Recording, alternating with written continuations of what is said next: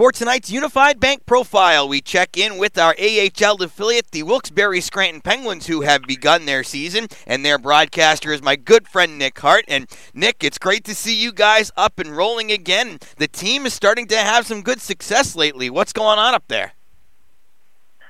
Yeah, DJ, it is an absolute thrill to be back and playing here in the American Hockey League. I know all of our players, they were just itching, champing at the bit to play in some games again. I mean, you guys down in the ECHL, you know all about this with the long layoff that you guys had, but, you know, a lot of our players hadn't played since March of 2020. They weren't invited to the bubble in the NHL to skate and practice with them. Some of these guys weren't even invited to Pittsburgh's training camp. They were just waiting so long to get on the ice. And at our very first day of training camp, there was such a palpable energy in the air. I keep telling people it was like when you leave the house for a little bit and you come home and your dog is so excited to see you.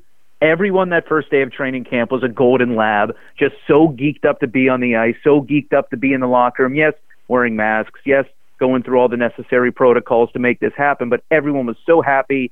The start of the season was a little rocky. Everyone was rusty. The team was a little slow, sloppy, maybe to be expected. But this team, a very young team, I should say, has really found a way to right the ship quicker than anyone expected. Early in the season, they were bleeding scoring chances, giving up far too many grade A opportunities a game.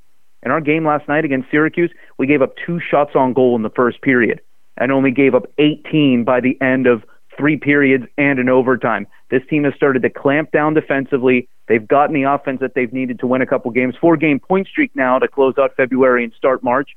This team is looking, I think, a lot stronger than maybe anyone anticipated coming into the season. You mentioned the order of who played first, and normally it's you guys having your training camp and then guys trickling down to Wheeling. But this year, Wheeling starts first, guys get called up to Wilkes-Barre, and it's been incredible to watch how many guys have had an impact on the success of your team. In particular, we're going to start out with the forwards. Felix Robert, 6 points already, who has just apparently dove right in. What has his game been like to watch at the AHL level to have that much of an impact so quickly?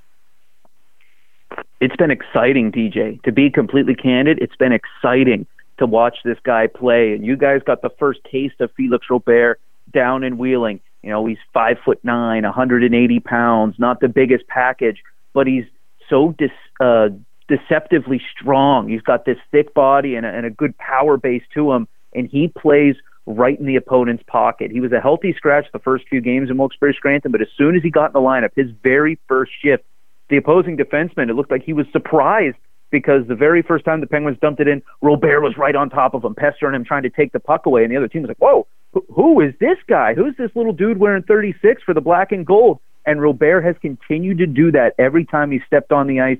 He has the skill to create offense, good playmaking sense, and he just refuses to quit on any play in all 3 zones. And it's great to see him get rewarded for those kind of efforts on the score sheet, now on a 4-game point streak and a point-per-game production, 6 points in 6 games to start his American Hockey League career. He's really exciting. He's exciting, and, you know, it's great to see a young man like that start off so positively, gain that early confidence. I can't wait to see what's next in store for Felix Robert. Robert's an AHL contracted player, but there are guys who started this season on ECHL contracts who also got invited to camp and not only made an impression to make the team, but have gotten into games as well. Matt Miller's recently come back to Wheeling.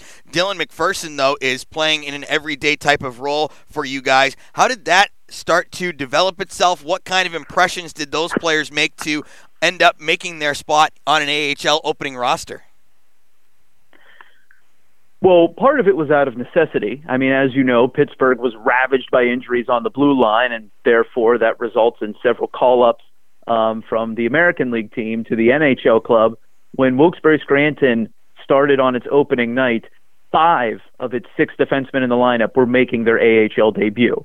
The only guy who wasn't was John Lizotte, who only came into the season with 62 games of AHL experience. So when I said it was a young and experienced team before, that's kind of what I meant. But when Matt Miller came in, I'm on the record as being a big Matty Miller fan. You know, he's a steady presence, good at moving the puck, shutting things down for the opponent, picking his head up and moving that puck up ice smoothly so that the forwards could then get on the attack. and he stayed in the lineup over a couple guys on AHL contracts and even an NHL contract. So I think he made a positive impression, but then as Pittsburgh started to get healthy and we started to get healthy in Wilkes-Barre Scranton too, he was just on the wrong side of the numbers game, and they wanted to make sure Matty Miller kept playing in the ECHL.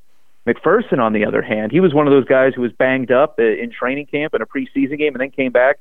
I don't see him going anywhere for a while. He's playing on a PTO with us, but he is just so steady.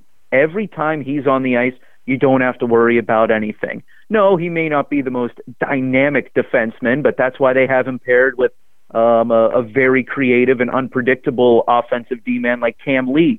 McPherson handles the defensive zone so cleanly without a worry, and it's just so nice to have such a stabilizing player on the back end that, once again, whenever he's out there, you don't have to worry about any adventures, any fire drills. Everything's going to be calm and cool when he's out there, and that's why I think he might be with Wilkes-Barre Scranton for a while longer, too. They really like his reliability. In the net, Shane Starrett got his first win with you guys over the weekend, but you also had Emil Larmy, who's now with the Penguins taxi squad. What's Emil been like in his second pro season? Well, I guess I'll answer that in two different questions. One, his personality is exactly the same as last year. He has not changed from that goofy, fun-loving, big social media presence. Whatever you see the jokes he's making on Twitter, that's not an act. That's exactly what he's like in real life, and I'm so happy to see that the weirdness of this pandemic season being flown back and forth across the country and maybe his stats not being what he'd like them to be. Good to see that hasn't dampened his spirits at all.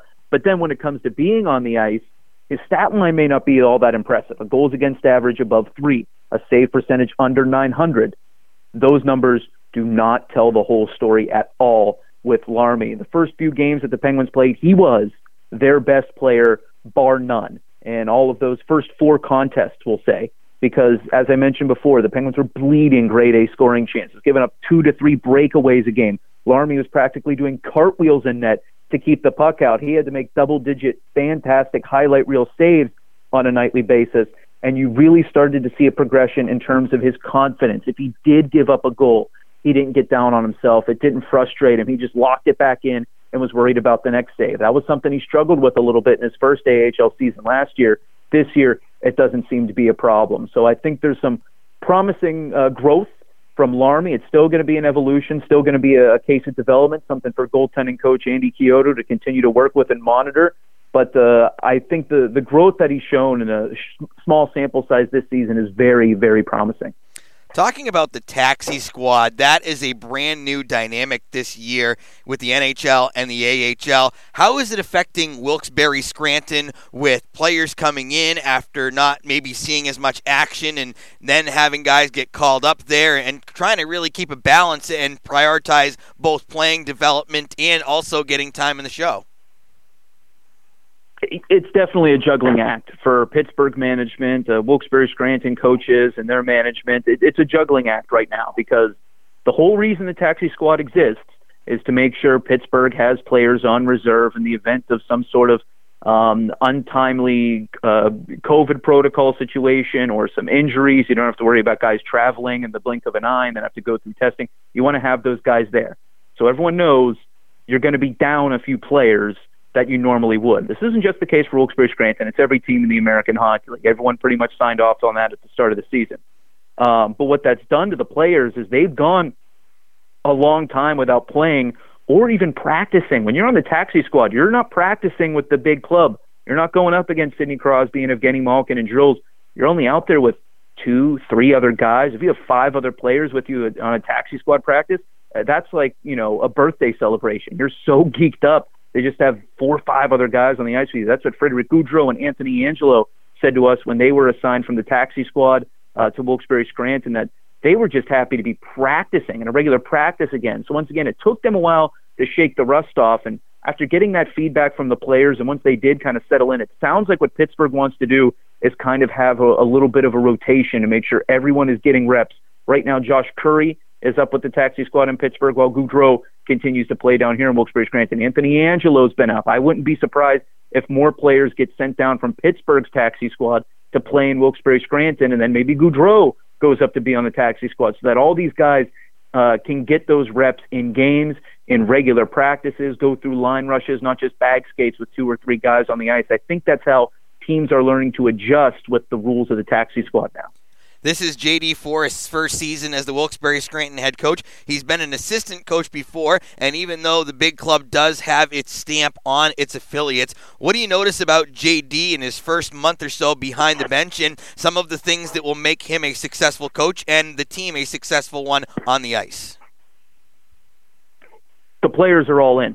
That's what you notice about J.D. Forrest's coaching tenure. I mean, there's a lot of things that, I already knew about JD coming into the season from his previous seasons as an assistant with Wilkes-Barre Scranton. So there were no surprises in terms of his professionalism or his personality, how he carries himself around the rink.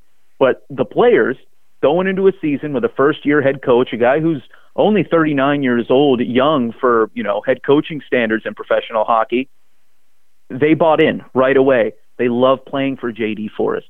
They love going out there playing for him. They listen to what he has to say, and sometimes that can be a challenge for a coach, getting the players to trust you, to respect you, and really buy into what you're saying.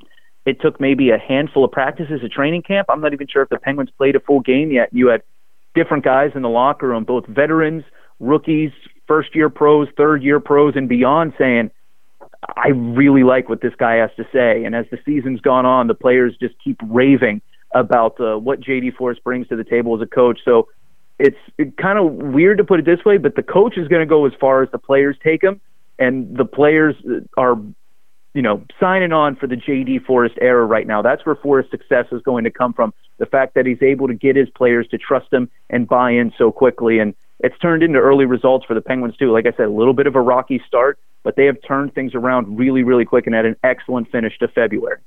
This might be the hardest question I ask, so I'm going to challenge you a little bit, and good luck. What are the goals for the organization this year? Because it's not a normal year.